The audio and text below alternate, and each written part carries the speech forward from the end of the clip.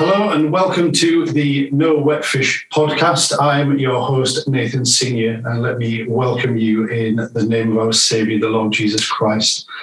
I am simply overjoyed today, not just by the guest I have joining me, but the fact that she's here in person. This is my first live, real, not done over Zoom interview, and I am thrilled to bits. And so let me welcome straight away Molly Morrison. Hello, Molly. Welcome. Hey, thanks. Nice to be here. Feel privileged that I'm the first one in person. Yes, it's so good. We've sat around the table, coffee's in hand, Bible's open. So I'm absolutely excited that today is going to be a great recording. So without any hesitation, over to you, Molly. What have you got to share with us? Yeah, I thought I'd just share a bit about my testimony.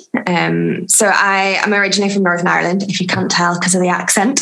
And Northern Ireland, often people say they're Christian or they'll go to church, but actually they don't have that full, deep heart understanding of who Jesus is.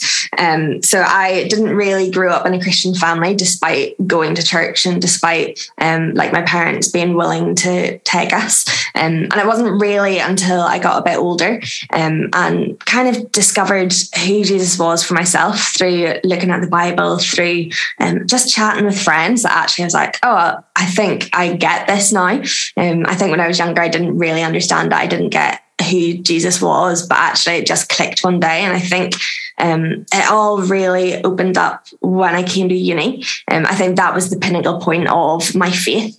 I was actually in Uganda when I got my A-level results and had applied for like loads of different unis, didn't get into any of them, didn't get the grades I needed. And I was halfway across the world on like a beaten track in Uganda, crying my eyes out on the phone to my mum, which was probably costing a fortune.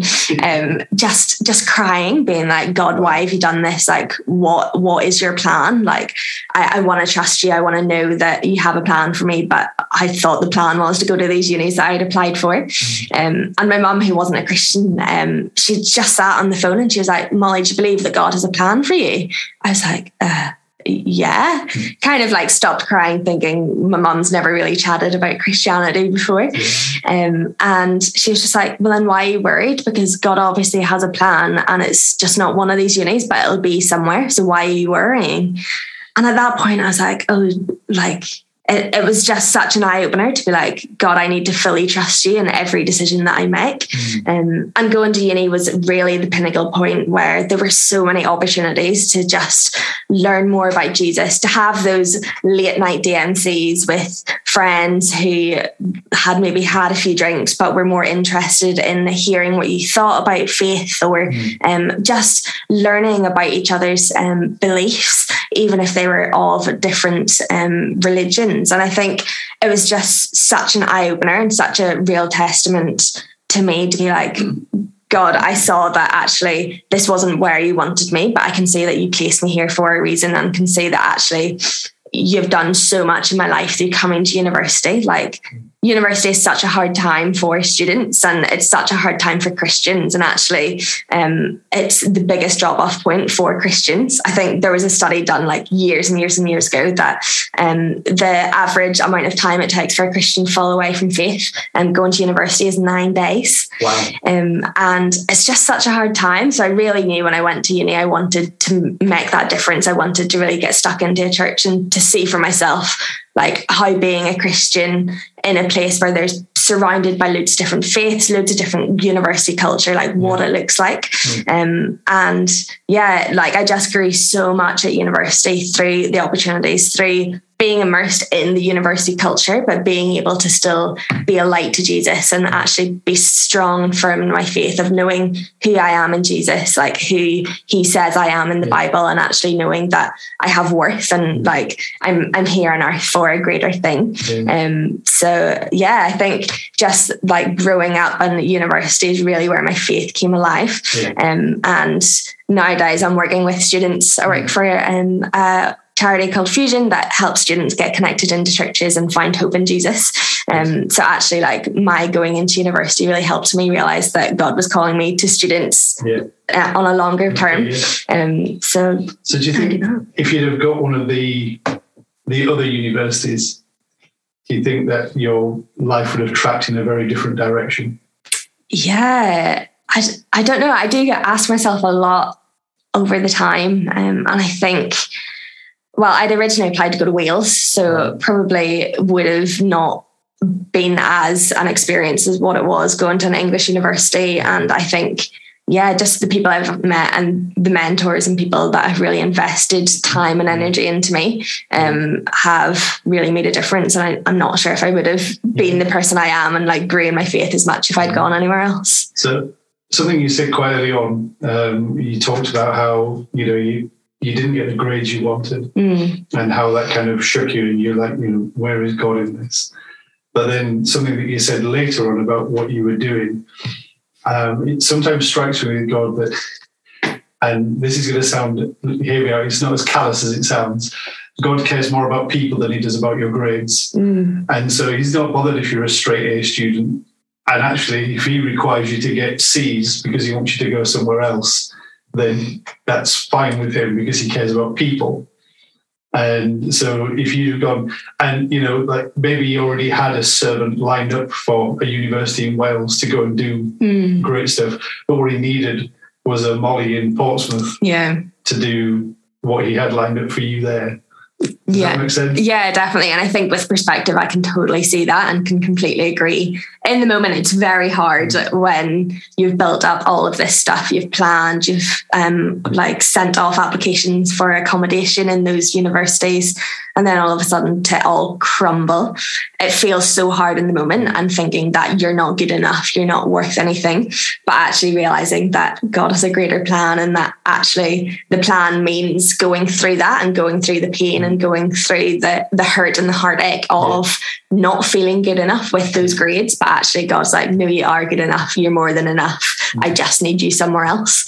I think that was something that I can see totally now and think that loads of students going through the same thing will realize later on down the line. I think it's one of the interesting things, isn't it? But like certainly if I look back at my life as well, you don't see God's plan until you're looking back at it. In the moment, like you're saying in that situation, and you're looking forward, you're like, but why is this your plan? How is this your plan? But actually sort of, even just a year, 2-3 years down the line, you look back and you go, oh yeah, that was totally the plan.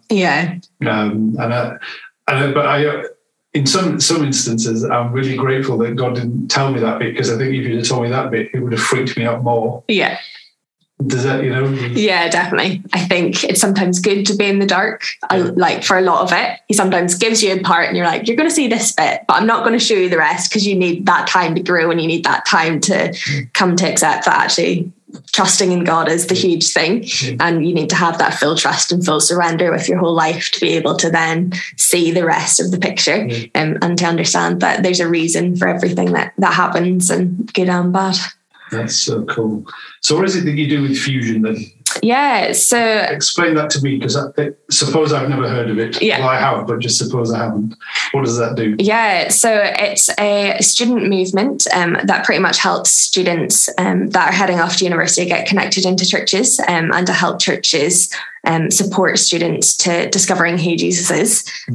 So we travel all around the UK, but I'm based in a south team. So pretty much from Falmouth to Canterbury is my region, and travel all around the south coast, visiting churches, student workers, youth workers, chatting to them and resourcing them with the tools and confidence to love, welcome and disciple, and kind of journey with students when they arrive at university. So a lot of it is pretty much having coffee with student workers and youth workers, which is the dream. But it also is impactful because you know that you're resourcing them and really helping them to connect with students on the ground. Because we did a study a couple of years ago that showed that there's only 1.02% of students connected into church in the UK. Wow. So actually, like, we want to see the 99% in churches. Like, we want to see more students wanting to try church for the first time, coming to university, or trying to realize, oh, actually, I want to give church another go if they've like gone to church church when they were younger, or if their family forced them to go when they were younger, but just having that opportunity for churches to be open and to be welcoming, and actually awakening to the need to have students in their churches, and that students are an integral part. So yeah, that's pretty much what Fusion do and what I do. That's so cool. I have a very sort of sideways testimony about the work of Fusion. So years ago, when I was at a different church, again, one of the young people there, just before I'd started being involved with that church, one of the young people there, she'd gone off to university. And during her, I don't know entirely why, but during her first week, she somehow failed to connect with the CU and all these things, that she was finding life difficult. And a friend of mine just happened to live in the area and was working for Fusion. And I was like, I'm pretty sure I've got a friend who does stuff with students. So I gave her a ring, and I gave her this girl's number. And then the following Sunday, a couple of the girls in the youth group came up to me and said, well, I can't remember the girl's name, but she's found a church now and she's settled in. Thank you so much. And I was like, well, all I did was phone a friend, So it does work. Yeah. The whole idea does work. And I think that's really cool. Because I think, again, like what you were saying, if you're going from, very few people tend to stay in the same town, do they? So, if you're going from, like for you from Northern Ireland, you're not just not staying in the same town, you're not even staying in the same landmass. You've been somewhere else to go to university. And I think it was a similar thing for me when I went off to join the Navy. You kind of have a choice, don't you? You go, well, I'm going to go and stand for Jesus, and I'm going to do this, or I'm just going to disappear into the background and never mention him again. Yeah.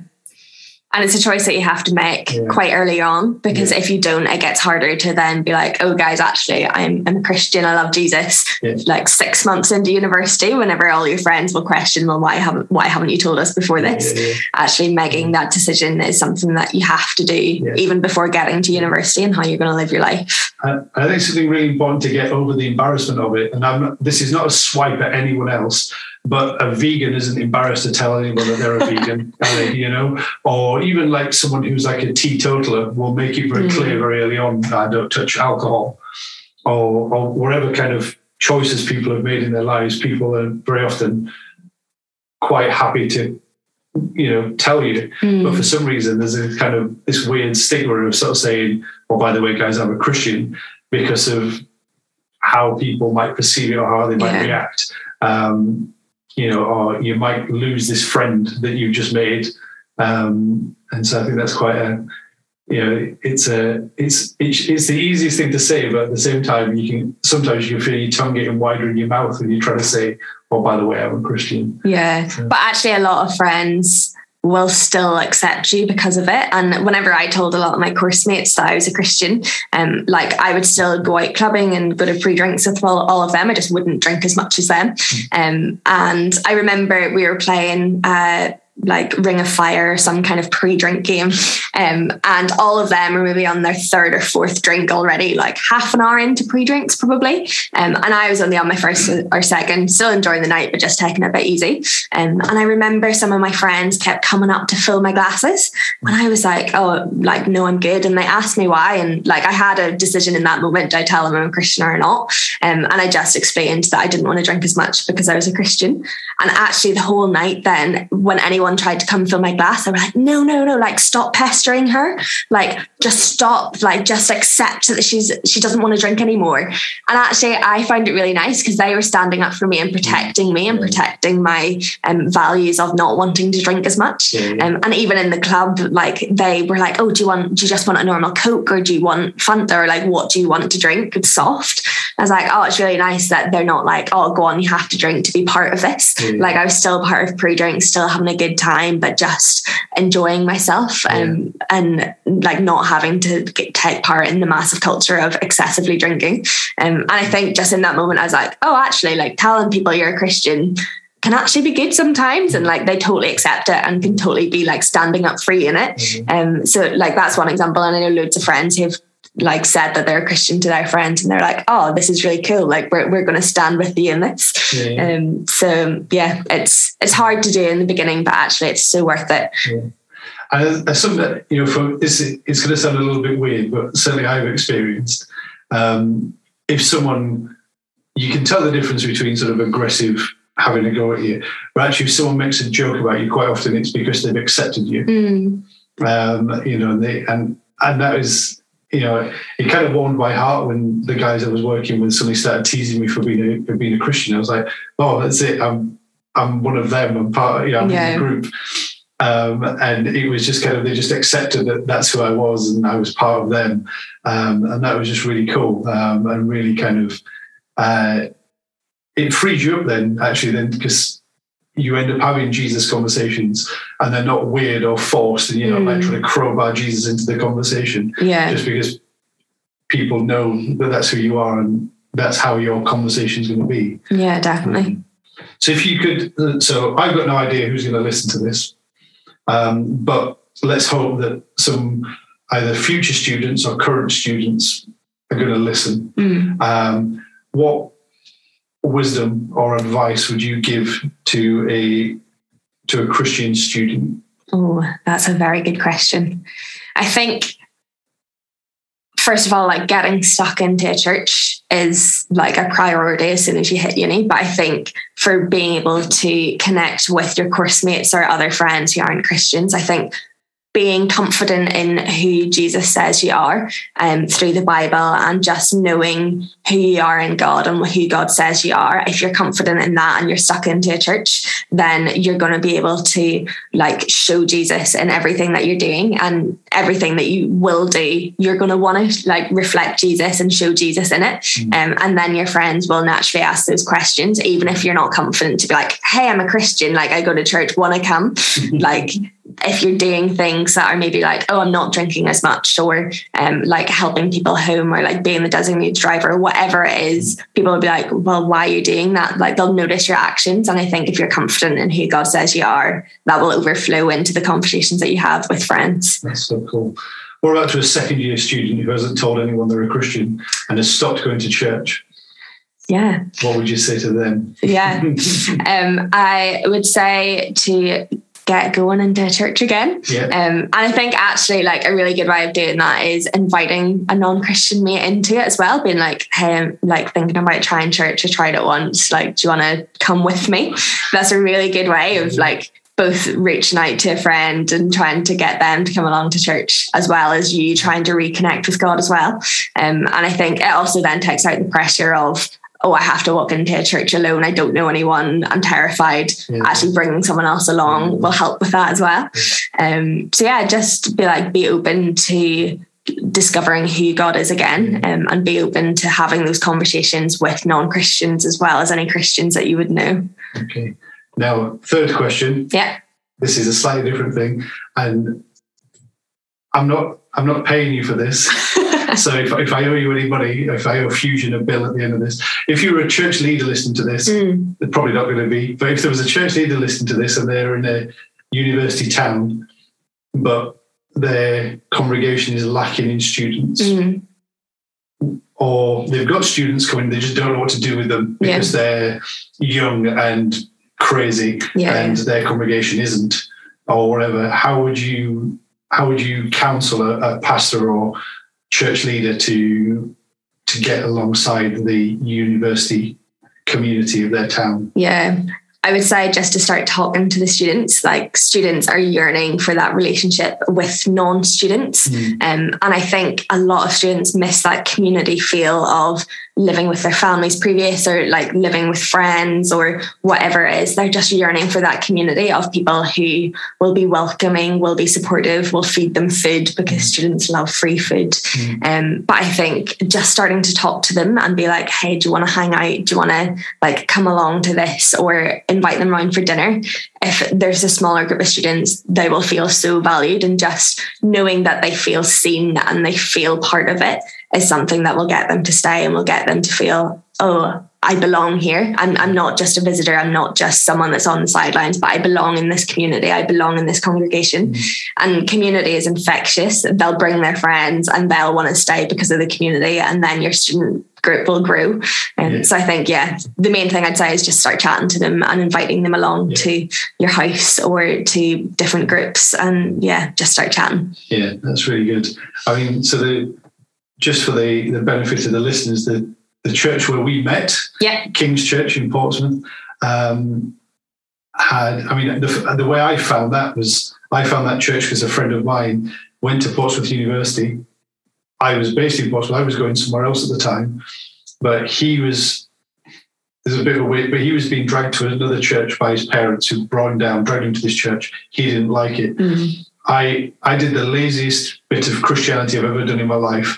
I said, Jesus, I'm going to go into the internet, type in student churches Portsmouth, and the one at the top of the list is where we're going to go. Amazing. And I did that, and King's came up at the top. And so I took my friend, we went to church, and he, like you said, made that connection. But I think I don't really have any experience for other churches that do student work, but like I've experienced what Kings do and how they do it. And I think what they do is exemplary. And just, and the way that they make students feel welcome, the way that they try and link them into families so that they've got somewhere to go and have tea like once a week or something and all that kind of thing. And I think that's really great. And again, like speaking from my viewpoint, when I was in the Navy, there were people who used to do that for us as well, for sailors. So as Christians, you could go and you guarantee like a home cooked meal during the week and things like that. And it's, that's kind of Acts chapter 2 kind of stuff, isn't it? They were in each other's homes studying and being together. And I think just that kind, open, genuine hospitality is something that honors God, and God blesses when we step out in those kinds of things. Yeah. Like we're all human at the end of the day, and it's just the simple things. Like students are loving just connection, and everyone loves connection. So I think it's something that people can relate to, and it's easy to do. It's not like you have to fork out loads of money to have connection and to actually chat to someone. It's free, it's easy to do, and you just need to open your mouth and go over and talk to someone. Yeah, that's really cool. Yes, and that's it. I think there's a challenge for listeners today. If there's someone new in your church, go and talk to them.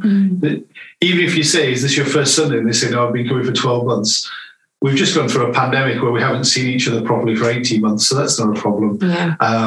It's a good chance to make new friends. And if you're in a student town and you have, and we've got the new academic year is fast approaching at time of recording, possibly by the time this is published, we may be well into the academic year, but just make those people feel welcome because,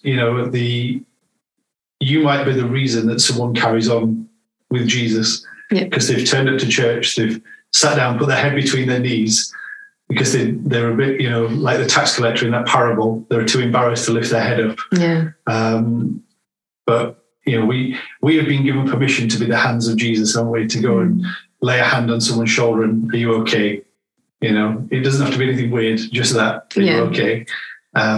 And see what comes through it. And trust Jesus, because if they're part of the family, then they'll respond, won't they? And if they're not, then soon they will be part of the family because you love them. Yeah, so, definitely. That's really cool. If you're all right, Molly, we'll move on to the Bible study part of the podcast. Sounds good. That's great. Just again, a reminder, I think I say this almost every episode, but to the listeners, this is not a verse by verse. It's not a replacement for personal Bible study. My hope is to whet your appetite for the Word of God, that you would be excited and want to go and read it yourself. And also, if we say something that you think is complete nonsense, that you will challenge us on it and let us know, because neither myself or Molly or any of my fellow guests would claim to be theologians or professionals. Definitely not. We're just Christians trying our best to get to know Jesus. So we've been going through the book of Matthew. I picked Matthew because everyone picks Mark's gospel, and I feel sorry for Matthew. He's there at the beginning of the New Testament, because he's got a big list of names. People skip him to Mark and get straight into the action of that gospel. So I thought we'd we give Matt a good airing, at least for this first part. So we've got to Matthew chapter 7, so we're making good progress, and verse 15 to the end of the chapter, and I'll read that for us now. A tree and its fruit. Watch out for false prophets. They come to you in sheep's clothing, but inwardly they are ferocious wolves. By their fruit you will recognize them. Do people pick grapes from thorn bushes or figs from thistles? Likewise, every good tree bears good fruit, but bad trees bear bad fruit. A good tree cannot bear bad fruit, and a bad tree cannot bear good fruit. Every tree that does not bear good fruit is cut down and thrown into the fire. Thus, by their fruit you will recognize them. Not everyone who says to me, Lord, Lord, will enter the kingdom of heaven, but only he who does the will of my Father who is in heaven. Many will say to me on that day, Lord, Lord, did we not prophesy in your name, and in your name drive out demons, and perform many miracles? Then I will tell them plainly, I never knew you. Away from me, you evildoers. The wise and foolish builders. Therefore, everyone who hears these words of mine and puts them into practice is like a wise man who built his house on the rock. The rain came down and the streams rose, and the winds blew and beat against the house, yet it did not fall, because it had a foundation on the rock. But everyone who hears these words of mine and does not put them into practice is like a foolish man who built his house on sand.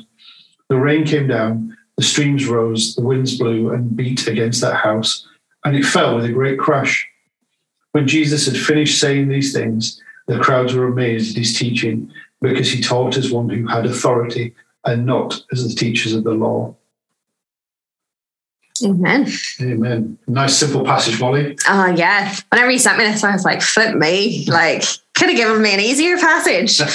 But yeah, I think what really stood out for me is that this is the end of a couple of chapters where Jesus is teaching in the Sermon of the Mount. And actually, this is like the concluding passages of what he's saying. And I think, gosh, this is quite a big passage to end on, like a massive sermon talking about the character of a Christian and how to live as a Christian. And then all of a sudden you're like, wait, like watch out for the false prophets. Actually, is your house going to be on solid foundations or not?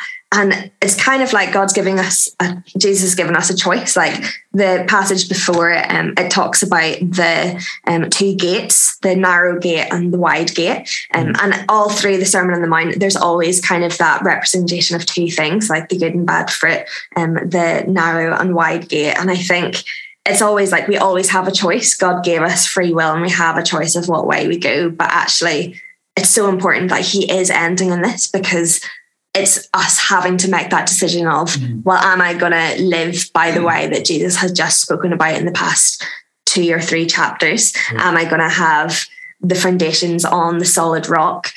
Or am I going to actually go through the wide gate and be the false prophet and actually just like not really care about what Jesus is saying and put it into practice? And I think the main bits were the build your house on the rock, verse 24 and 25, where it says, everyone who hears these words of mine and does them will be like a wise man who built his house on the rock.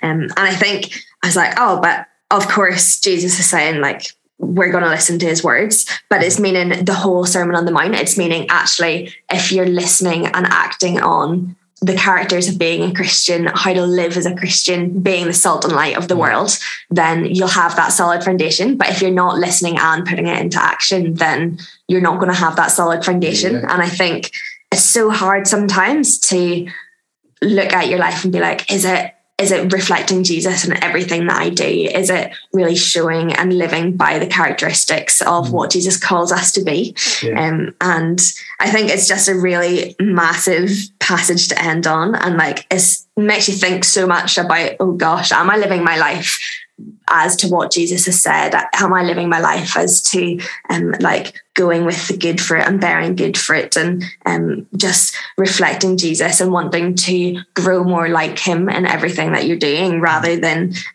being like, oh yeah, I know Jesus, but I'm not going to live my life like that. I'm just going to go and do everything that Jesus tells me not to, but I'm going to say that I'm a Christian. It can be hard to be like, your life has to reflect everything of Jesus. You can't choose one thing and then have the other. It's not like that. Jesus calls you to surrender your life, to like bear the cross. And actually, when we do that, we need to fully surrender everything. And the more we walk with Jesus, the more that we are looking towards Jesus, then the more our life is going to reflect that, and the more we're going to grow into the characters of what Jesus talks about in the sermon. The more we'll then have the solid foundation whenever the rain and the wind and the storm comes, because we're all going to have the stormy times. We're all going to have those temptations.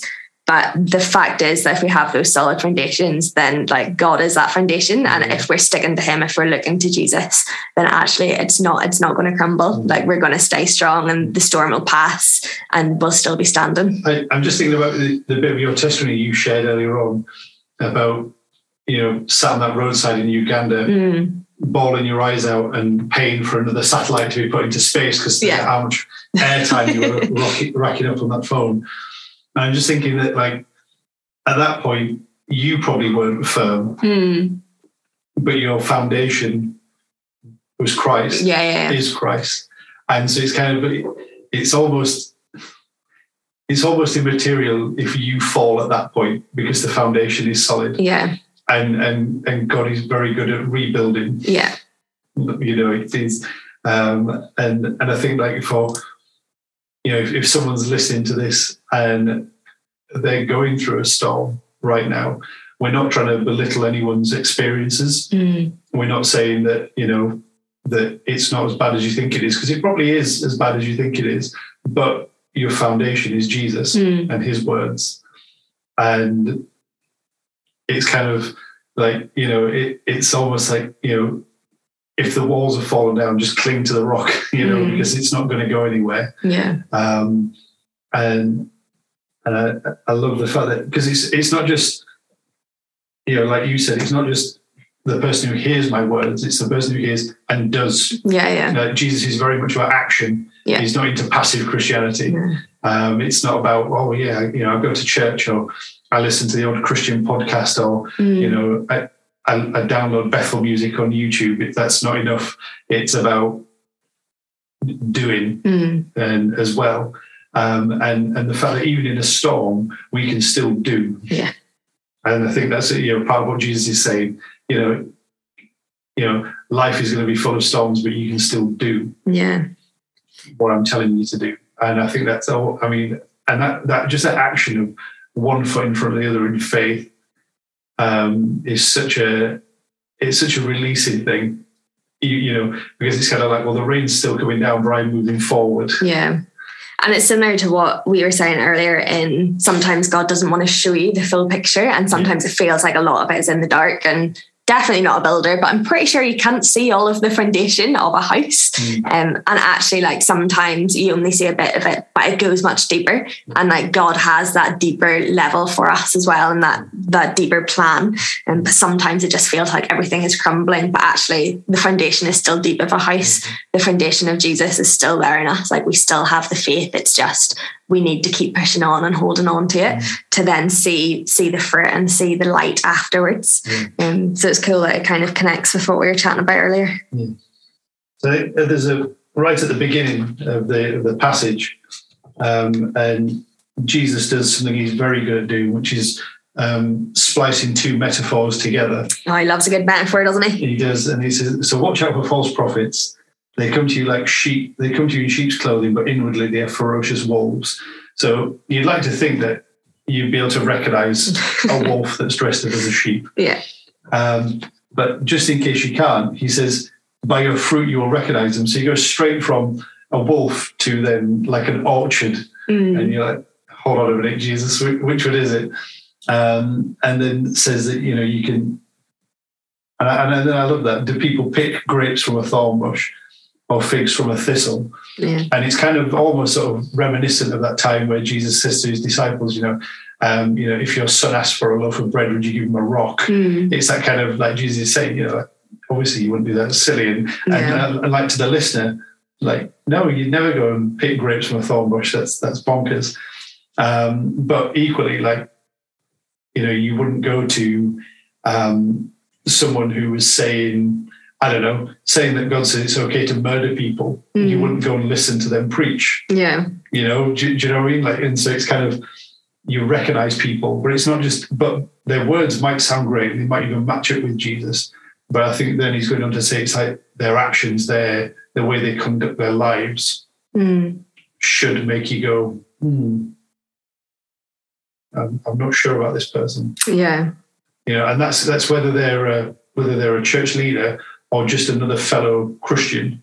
Like, you know, I've known some Christian, you know, like who've decided, they've said, oh, you know, they're dating someone and they've gone, oh yeah, you know, we've prayed about it and we think God's okay with us sleeping together before we get married. And you're like, yeah, I don't think he is. Yeah. Because of what it says here, and God doesn't generally change his mind on stuff he's written in the Bible. I've yet to encounter that moment where God's gone, oh yeah, that bit, forget that bit, I didn't mean it. So yeah, definitely. It all comes back to the words and the actions of their life. And if it isn't in line with the Bible and what it says, or with Jesus, and if you couldn't imagine Jesus doing it, then actually, like, it's sometimes God gave us discernment for a reason. Absolutely, and sometimes we have to discern if it's actually similar to what it's saying in the Bible, and if it's on the same line, or actually is it something that we shouldn't be listening to. So yeah, Jesus here is very clearly, he's talking about discernment. And I think then also there's also discernment being used in the parable of the wise and foolish builder. Yeah. Like discerning where's a good foundation to build your life. And I think, so again, and I don't know who's going to listen to this, but I may as well use your expertise whilst you're here. So say that, you know, you're 18, you're coming up to go to university, and you're from a particular church background, and you go to university. You've had a great opening week. You've joined the CU. You've met the UCCF relay worker. You've emailed Fusion, and they've sent you a list of churches in the area. But all your friends are going somewhere else, and it's not the tradition you're used to, shall we say. How would you go about sort of counseling someone to discern what's a right choice to make there? Yeah, that's a really good question. I think it was similar whenever I came to uni. I was from quite a traditional church growing up, and then coming to uni was shown loads of charismatic churches that were just so out there compared to the church that I had come from. And oh my goodness, my voice, I'm sorry. But yeah, I think what I did was I just prayed and was like, God, where do you want to plant me? Because all my friends, we had a little church search group and went around churches together, and slowly one by one, people would stop to the church that they wanted to settle in. But I was really stirred. I was like, God, I don't feel like any of these are the church that you want me to go to. Like, which one is it? And I was just so aware that I didn't want to go to the churches that all the students and my friends were going to, if that wasn't the church that I felt like God was calling me to. Okay. So just asked like some practical questions of like, what are 3 things I was looking for in a church? And for me, it was good teaching, worship, and community. But actually, not every church is perfect. There's going to be things wrong with every church. Yeah. And every church works in a different way. And I think just like having those practical things of what are 3 things that you're looking for in a church, but also being open to them not being what you're used to in the form of, this is what you're expecting. Like, worship has to be like Ren Collective bang-in style worship. Like, not all churches are like that, but actually like just being open to, this is what I'm looking for, but is it going to be the exact same as what I'm used to? Because it's not, because you're in a different city, like you're going to be seeing different churches. So yeah, that's what I'd say. Yeah, that's really good. And I think actually, you know, like in all these things, I think there's, you know, prayerfulness is the first start of discernment, isn't it? You know, so I again, my church background was traditional Baptist background, and that's where I'd been going to. I'd sort of kept a similar tradition to that for a long time, and then another sailor, a guy I met in a very strange way, but he became a Christian, and he came from a similar background, but he wanted to totally reject that, and he wanted to go full on charismatic Pentecostal, let's go and do it. And so he decided that to trial run this, he was going to go to Soul Survivor Church in Watford, which is kind of like, it's Captain Charismatic, isn't it? Yeah. And at the time, I didn't realize that I was going to be going there and seeing the person who's now my living hero, Mike Pilavachi. And I went there with him, and I had all the sort of the baggage of traditional church, and a very, the hymn prayer sandwich, the little talk for the children and all that kind of thing. And I remember walking into the building, absolutely I didn't know what to think. And just praying and just said, hey, Jesus, if this is okay, just let me know if this is okay. And I walked in and nothing had even started yet. People were just milling around, having a cuppa and everything. And all that happened was I just had this overwhelming sense of peace the whole time. And like the worship started. This was something I'd never experienced before. There's guitars and there's drums and there's like 3 people on a microphone each singing and stuff, and there were people laid down on the floor, and there were people jumping up and down. And I was like, even though it was weird for me at the time, I still felt totally at peace. And I was like, oh, this is okay. And I got and I'm sure many Christians have experienced this. And it's that kind of, it's the pins and needles at the back of your neck when you kind of get that feeling that Jesus is in the building. It's your spirit gauge. Yeah. And I kind of like, but it wasn't kind of like pins and needles at the back of my neck, I need to run out of the building. It was kind of like, I don't understand it, but this is okay. Yeah. And then it wasn't long after that I then started to go to King's Church, which is, it's not as out there as Soul Survivor, but I don't think anywhere is. But it's still in the sort of the Pentecostal charismatic bracket of church. And I think because of that experience, I was able to then connect to King's really easily. I was like, this is fine. But I think it does take. But equally, if you're from a charismatic background, don't look down your nose or wherever at a church that is more traditional, and where they're not necessarily false prophets, they're not wolves in sheep's clothing, they're just quieter than you are. Their foundation is still the same, and I think it's that kind of, it's recognizing the Jesus in our brothers and sisters who are different, that will, that also helps our discernment, because then you can then pick out, they're going, that's definitely not Jesus. And I think that helps. And I think in that kind of thing, maybe experiencing different church types also helps you to discern Jesus more clearly. Yeah, definitely. I find it so helpful just trying different churches when I came to uni, because I went to the one that I'm at the minute for the first time, and immediately I was like, Jesus, this isn't the church for me. It's too out there. Like, it's just not you.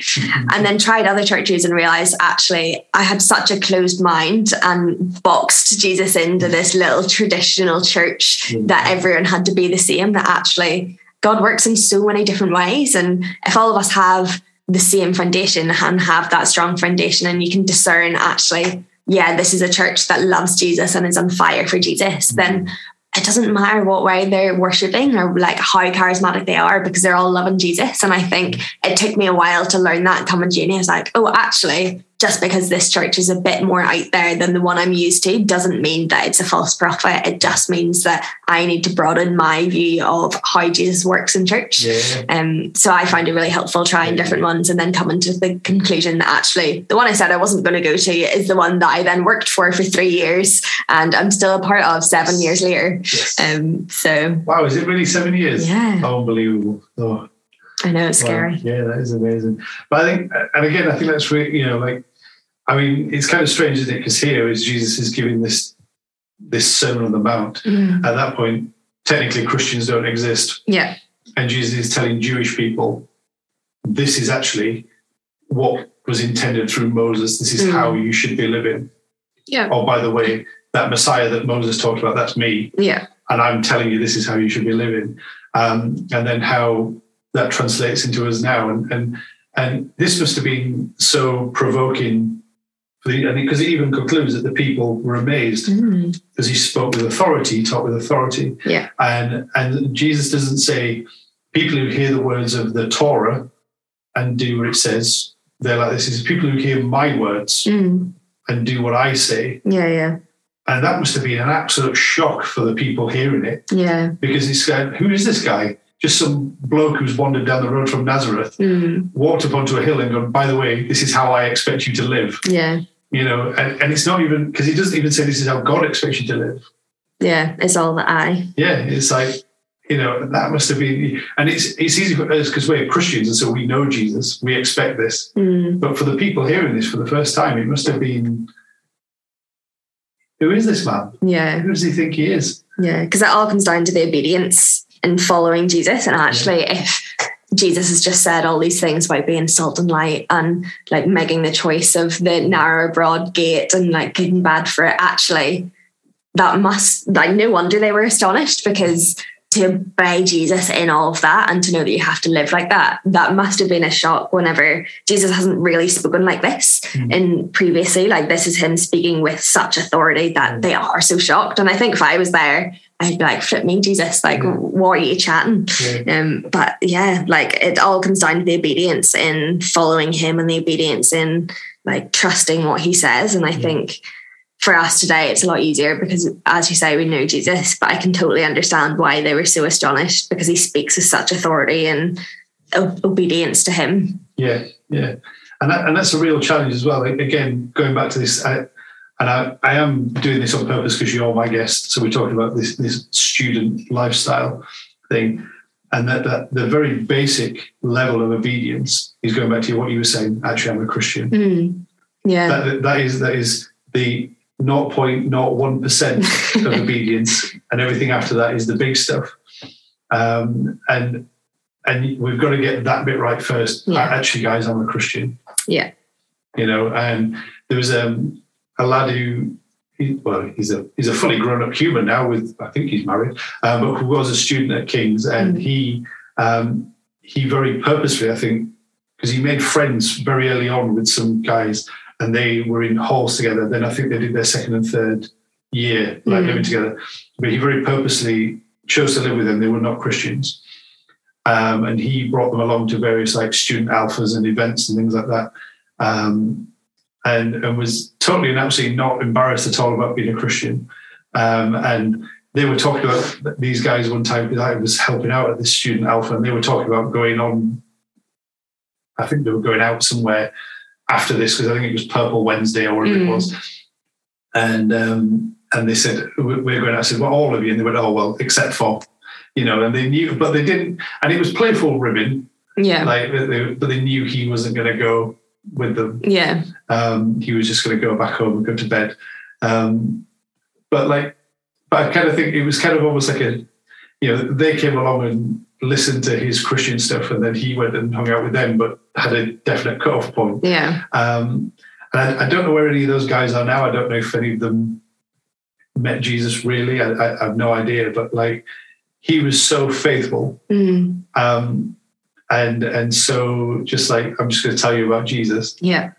And it was really cool. And like, as an older guy watching, this guy do it, it was really cool, because he was just, like I say, just not embarrassed. Yeah. But also just very confident in who Jesus is. He wasn't actually confident in himself, but just very confident in his foundation. Yeah. And I think that, again, if you are a student listening to this, that, anyone listening to this, I can't stress this enough, your confidence has got to be in your foundation, not in you. Yeah. And if your foundation isn't Jesus and his words, get a better foundation. Yeah. So sorry, go on. Oh yeah, no, I think just it's such a powerful passage, and I think it gives you so much to think about of kind of just who Jesus is and what he says. And I think, it just makes you think of, am I living my life today as to what Jesus has said to the characters and everything he said in this sermon? Like, is my foundation strong? And I think, sometimes it doesn't feel it, but actually, as you said, you need to make that decision of, what is my foundation in, and make those changes if it isn't in Jesus. Yeah. And that's also, like, I want to say now, that's that foundation is in Jesus. It's not in church. It's not in the type of songs you sing. It's not in the style or tradition. You know, if any of those things are more your foundation than Jesus is, then when these storms come along, you will suffer, you will struggle. And the traditions and the styles and the way that we do church, they're lovely, they're nice, but they're just kind of like the, if you're building your house on Jesus, then the traditions of church are kind of like the conservatory and the double glazed windows. They're not essential, but they make the building look pretty. Yeah. But what I find really interesting is the foundation is the bit of the building you don't see. Yeah. And it's kind of strange because Jesus is saying, I'm going to be the bit of your life that you don't see, but because of that, everybody will see. Yeah. And that, I think, is again, like, I love how Jesus takes things and tips them upside down. So like he tells us that in order to gain victory, we need to surrender. So Jesus says, in order for people to see me, I need to be the bit that no one else sees. And you're like, oh, I'm going to be the foundation. And because I'm your foundation, everybody will see me. Yeah. But no one sees a foundation, Jesus. Yeah. Yeah. So Jesus loves stuff like that and loves being ironic in that way. But I think it just gives us all the more reason to trust him because it's worked this long and like we're still here and actually like still on fire for Jesus. Because the foundation is Jesus, then everything that is built from there onwards, like, is reflecting Jesus, and Jesus is a part of, because he is the foundation and it's touching. So I think, it's ironic, but I love it as well. Love how God works. No, it's good. That's really cool. Thank you. I think we've gone over a lot of ground there, but that's good. Molly, would you pray for us? Yeah, I'd love to. Thank you. Yeah, Jesus, thank you for today. I thank you, God, that you give us the choice as to which direction to go, God. But I thank you that, we can just build strong foundations with you, God, that you give us the choice to just fully surrender our lives and just, fully place our trust in you. And I pray that you would just help everyone listening to really know what their foundation is built on, God. I pray that they would just be able to really grow their foundations in you. And God, that you would be shining and reflecting out of everything that comes afterwards, God. I pray that this would just really be an encouragement for people, that they would know that you are there, God, that you want to see them with strong foundations for when the storms come, God, that you never leave them, that you're always going to be there. I just pray that you would be with us as we go, just bless us in the days to come. In your name, amen. Amen. Thank you very much. Anytime. And thank you, dear listener. That is the end of today's podcast. God bless you all.